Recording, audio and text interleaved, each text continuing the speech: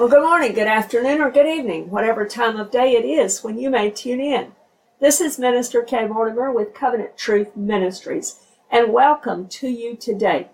Today we are looking at our study concerning Isaiah's Messiah, the names of Jesus primarily found in Isaiah chapter 9, verse 6 and 7. And so I'd like to read that again, as we normally do, to start us out.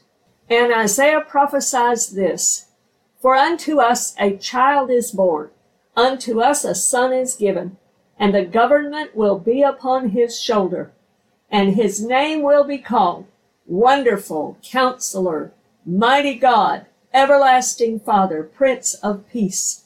Of the increase of his government and peace there will be no end, upon the throne of David and over his kingdom, to order it and establish it with judgment and justice from that time forward, even forever.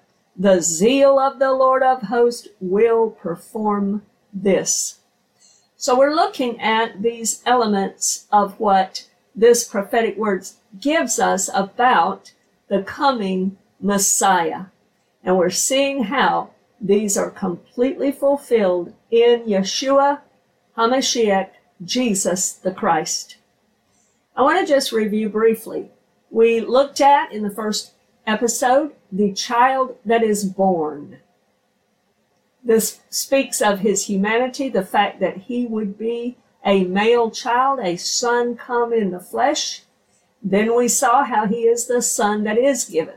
Not just any male child, not just any son, but the Son of the living God come in the flesh.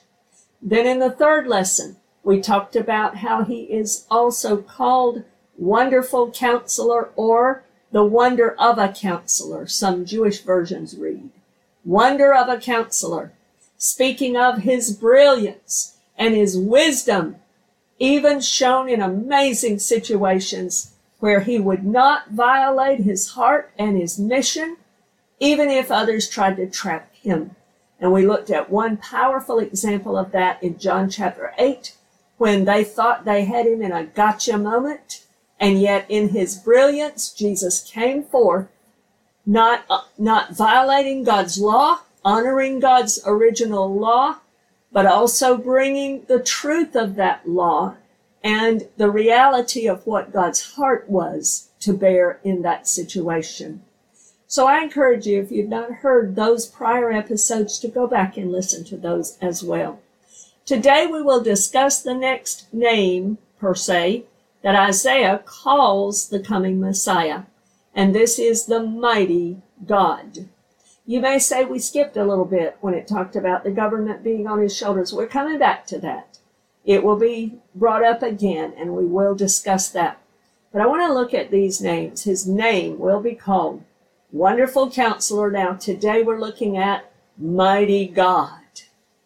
The Hebrew word for these two English words are El Gabor. Now, I've done a series on the names of God called Run, Kitty, Run, and it actually stretched into about 3 volumes. There were so many things to consider there, but one of those is on El Gabor. You can certainly look that up in the archives if you would like to.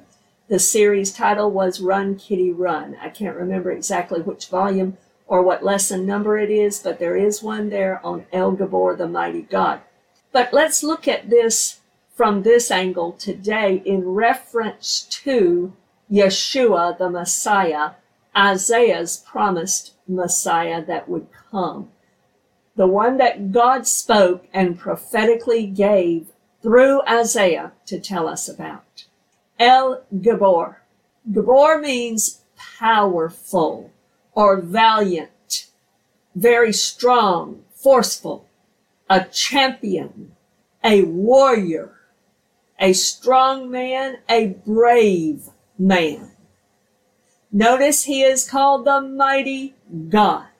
Here again, proof positive. He is God the Son, the second person of the Trinity, come in the flesh.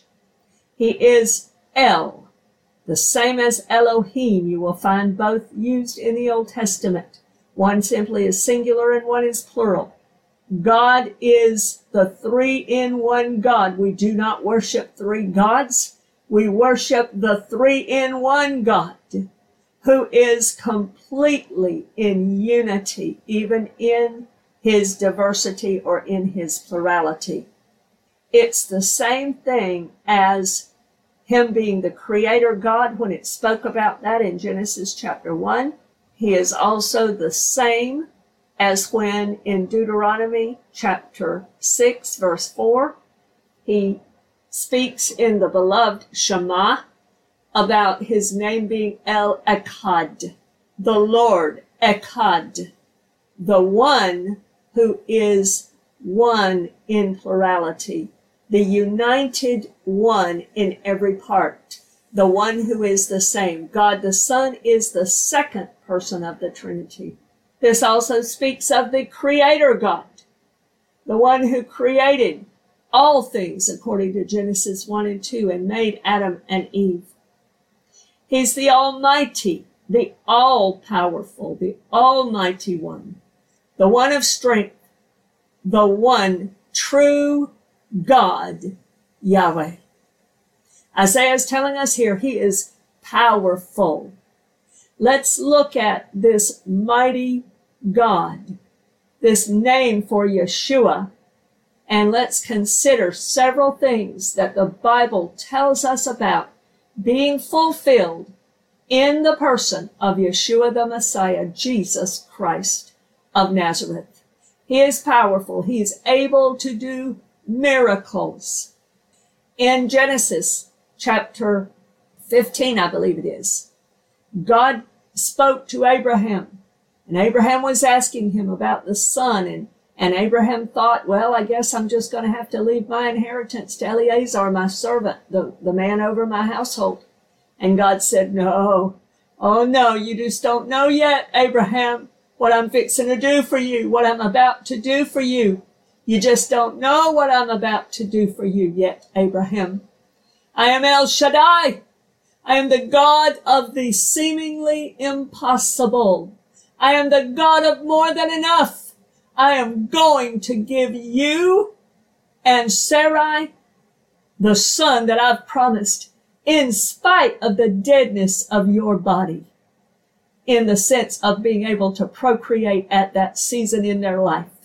God said, no, I'm the Almighty. I'm El Shaddai. I'm the powerful one. I'm the God of the seeming impossible.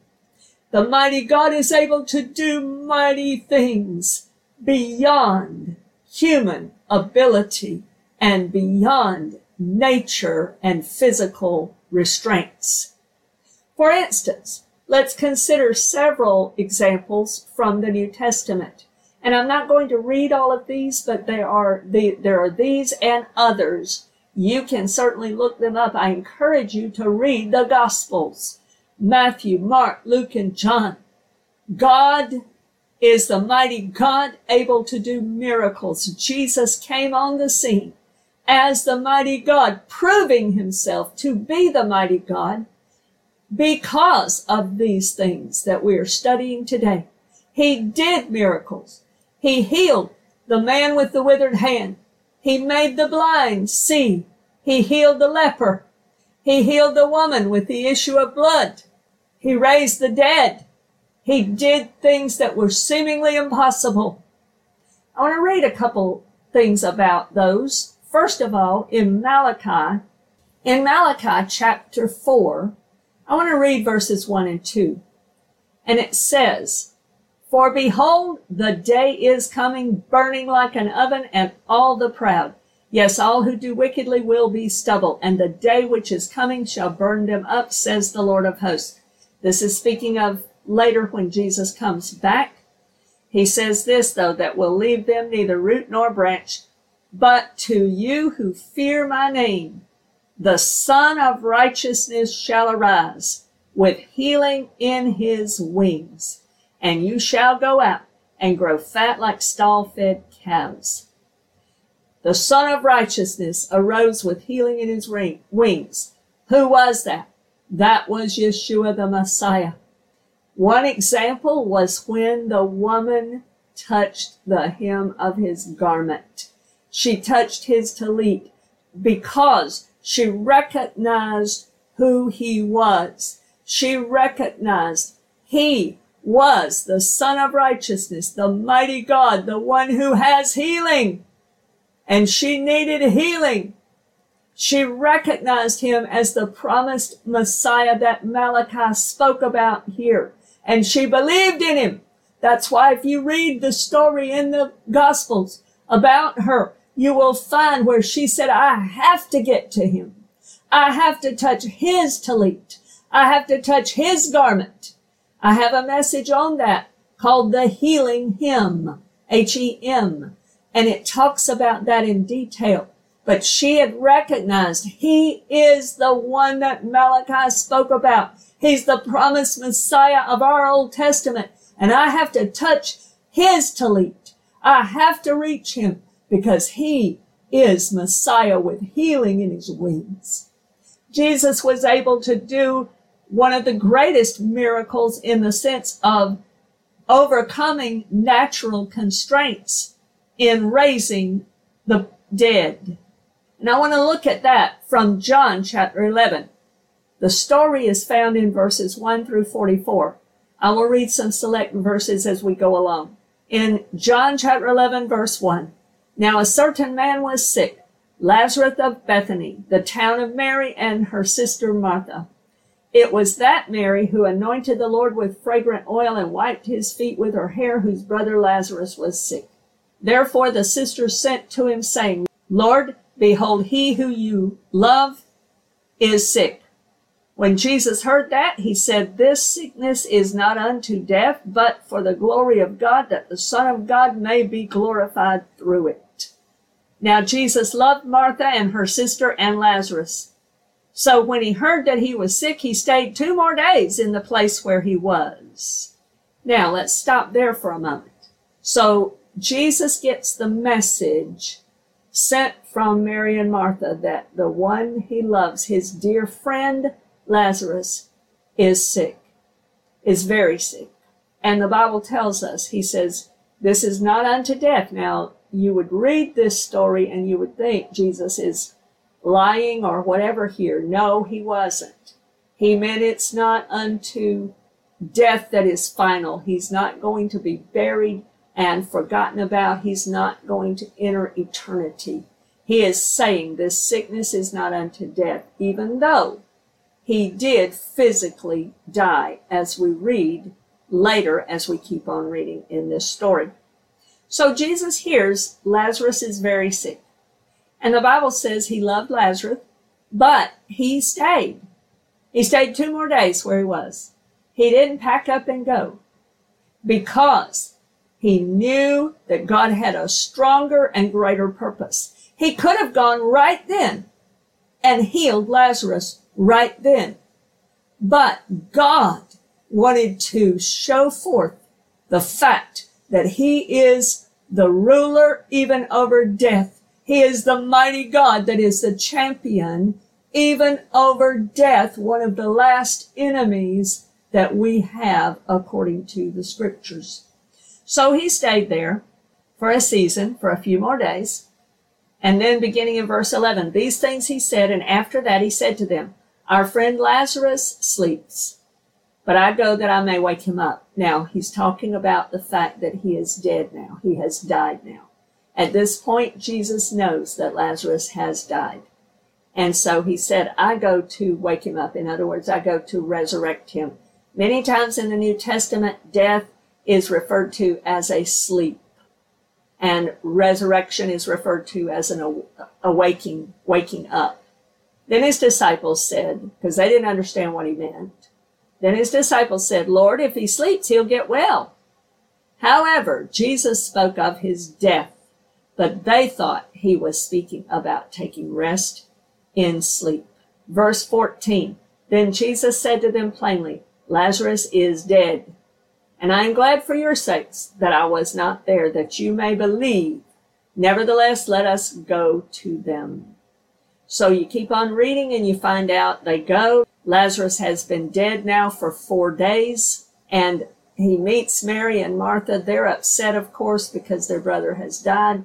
They feel like, in some ways, it might be Jesus' fault because they feel like he could have come right then and healed him.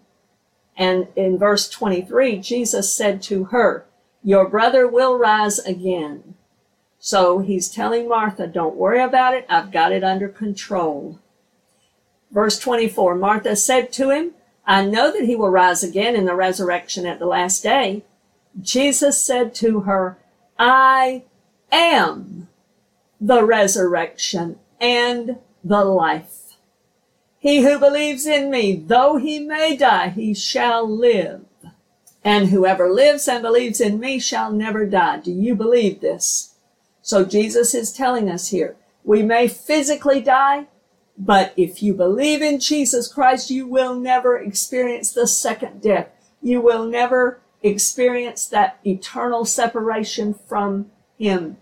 You will live forever, even after this old body, this tent of our shell of a body, is buried in the ground. We will still live forever. He is the resurrection.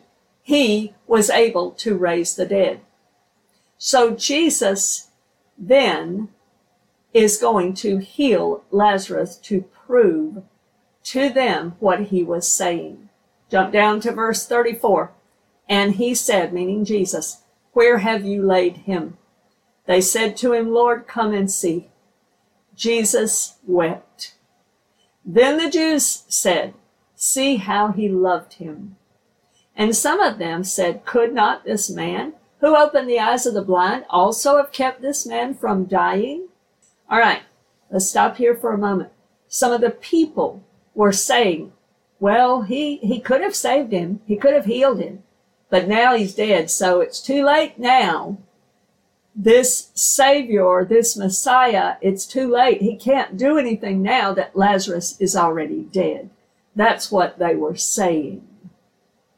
Verse 38, Then Jesus, again groaning in himself, came to the tomb.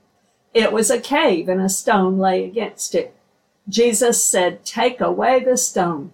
And then we see Martha trying to rebut that. She's like, "Lord, he stinks now. I mean, it's been 4 days. His body is starting to deteriorate. He stinks.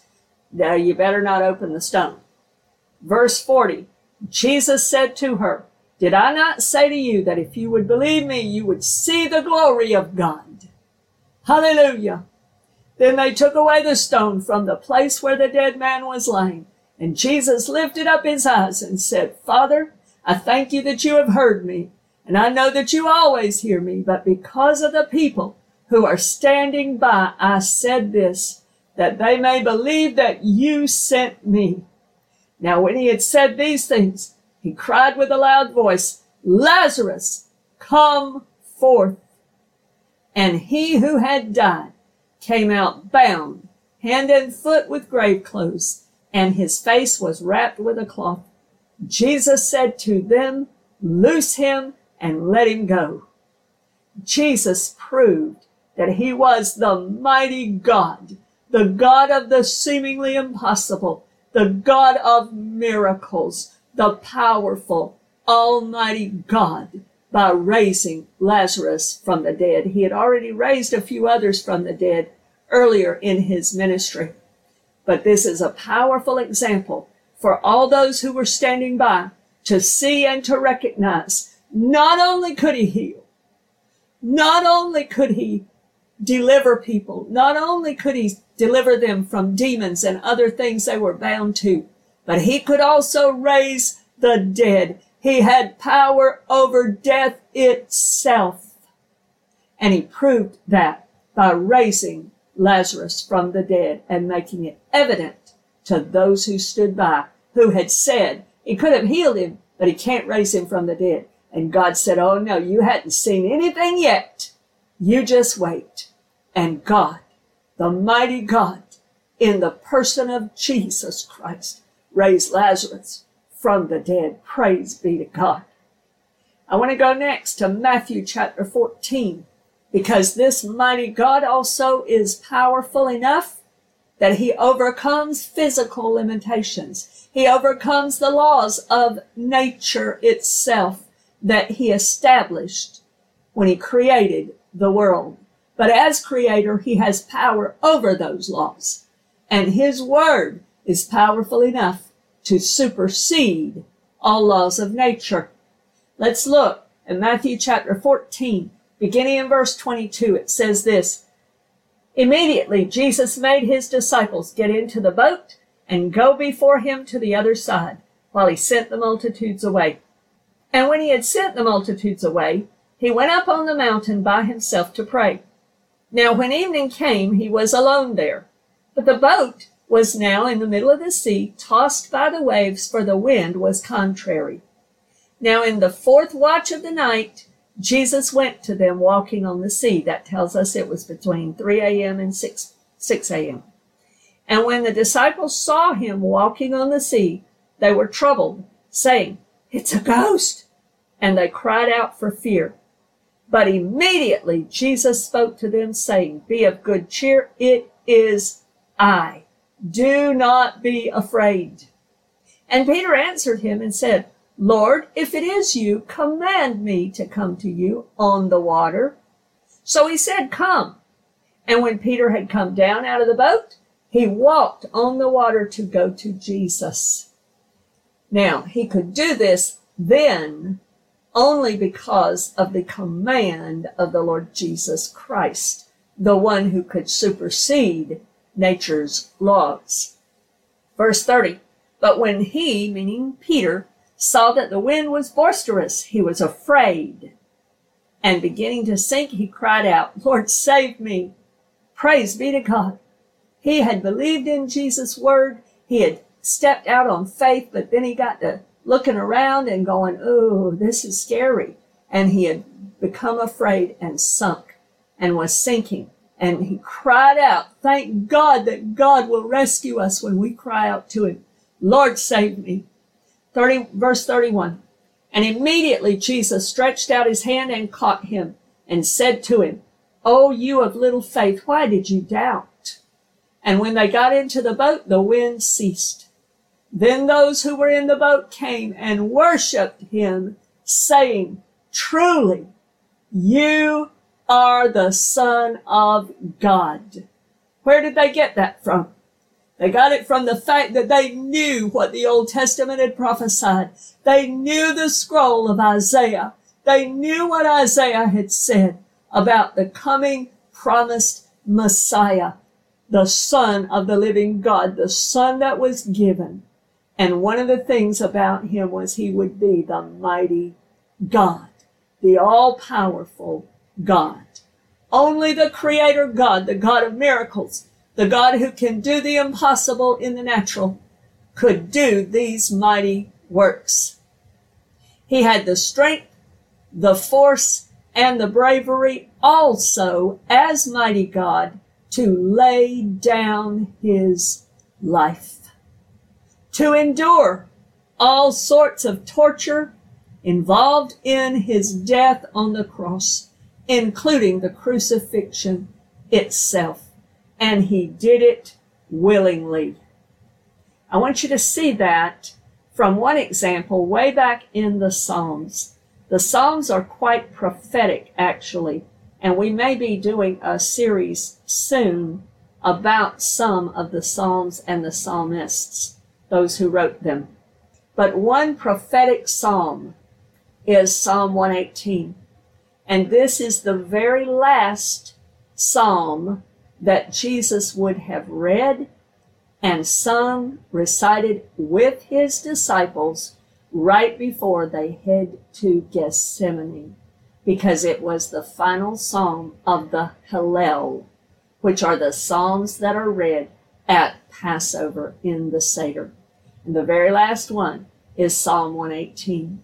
I encourage you to read Psalm 118 in light of the fact that it is the last psalm that Jesus would read on his way to Gethsemane and the cross, knowing exactly that this psalm was speaking about him. I want to begin the reading in verse 22 of Psalm 118. The stone which the builders rejected has become the chief cornerstone. This was the Lord's doing. It is marvelous in our eyes. This is the day the Lord has made. We will rejoice and be glad in it. Think about Jesus reading that psalm, knowing what the next 24 hours held for him. This is the day the Lord has made. We will rejoice and be glad in it. Save now, I pray, O Lord. O Lord, I pray, send now prosperity.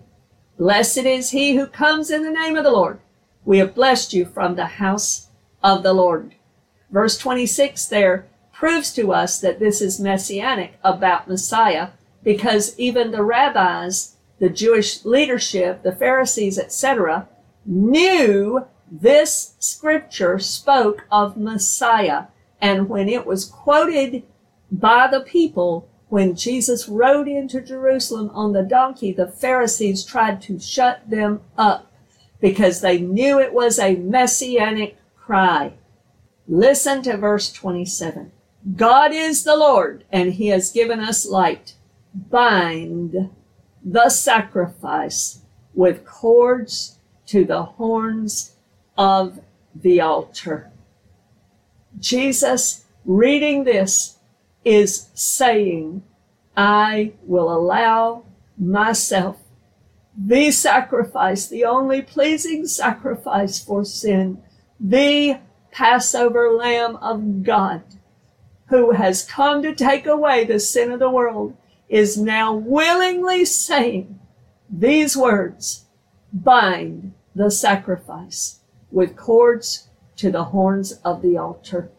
He was referring to him being willing to get upon that cross and allow them to bind him to that cross, the altar that he was to shed his blood on and be killed on as the Passover lamb to take away the sin of the world.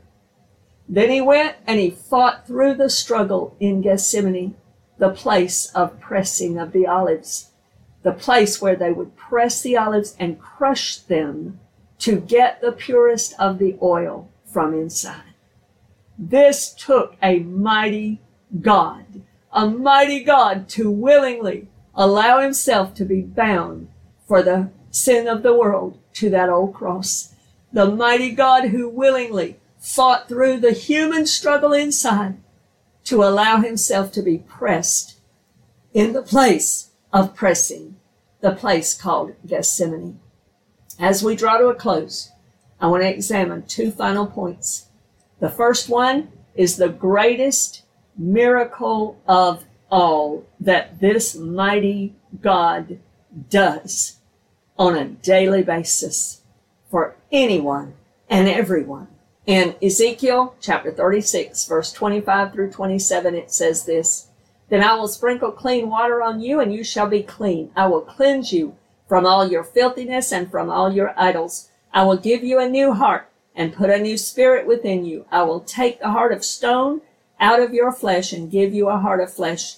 I will put my spirit within you and cause you to walk in my statutes, and you will keep my judgments and do them. Jesus is mighty to take a heart of stone and replace it with a heart of flesh. What does that mean? It means he is mighty to save. Zephaniah chapter 3, verse 14 through 17 prophetically speaks about the coming Messiah. And actually in that specific verse, he is talking about him being the Messiah that's coming as the coming king in a future time. And he is mighty to save.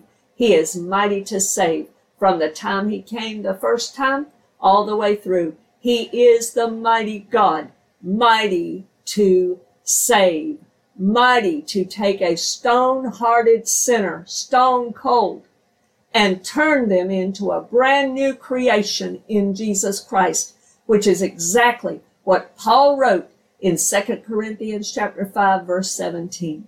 He talked about how we are cleansed from our sins and we are made brand new. Jesus washes away all sin and filthiness, cleansing a person from deep within, and they are a brand new creation. They are freed from the bondage of sin. They are born again, like he talked about in John chapter 3. They are justified by faith alone before the holy God. He writes their names in the Lamb's book of life and gives them citizenship in heaven with him in right relationship forever. They are doing life with him, as he is also called Emmanuel, and he is becoming their shepherd, giving them tender care. Praise be to God.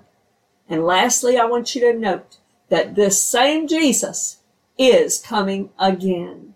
And when he comes again, he is still the mighty God. Then he will prove himself to be champion over death, hell, and the grave, which he accomplished at the cross.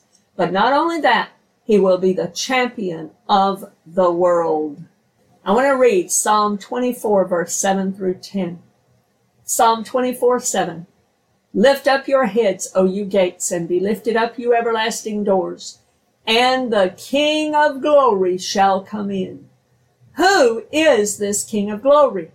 The Lord strong and mighty, the Lord mighty in battle.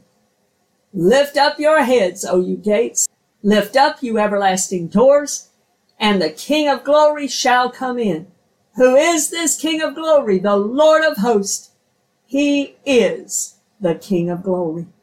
This is another prophetic psalm speaking about when Jesus comes again in this passage in the end to establish his kingdom reign that Revelation tells us about, as the champion of the world, as the King of kings, as the Lord mighty and strong, mighty in battle. He will champion over all evil. He will destroy all evil and even death, hell, and the grave finally itself by casting them into the lake of fire forever.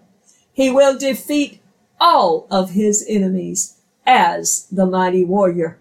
Revelation 19, verse 11 through 21 tells us all about his coming and how he will defeat all of his enemies on that day. Hallelujah. Jesus is the mighty God. From beginning to end, the scriptures tell us about this mighty God. He is the same yesterday, today, and forever, as the author of Hebrews in Hebrews 13, verse 8 and 9 tells us. All the way from the creation in the Garden of Eden through Revelation, Jesus is the mighty God. He is the creator. He is the one who has relationship with those who come to him. He struggled through his own humanity. He overcame laws of nature. He overcame physical ailments and healed the sick, raised the dead. Praise be to God, walked on water. And he is coming as the ultimate champion, the victor over all enemies. And then he will reign as mighty God, the King of glory, in his coming kingdom. Isaiah's Messiah is proven to be the mighty God.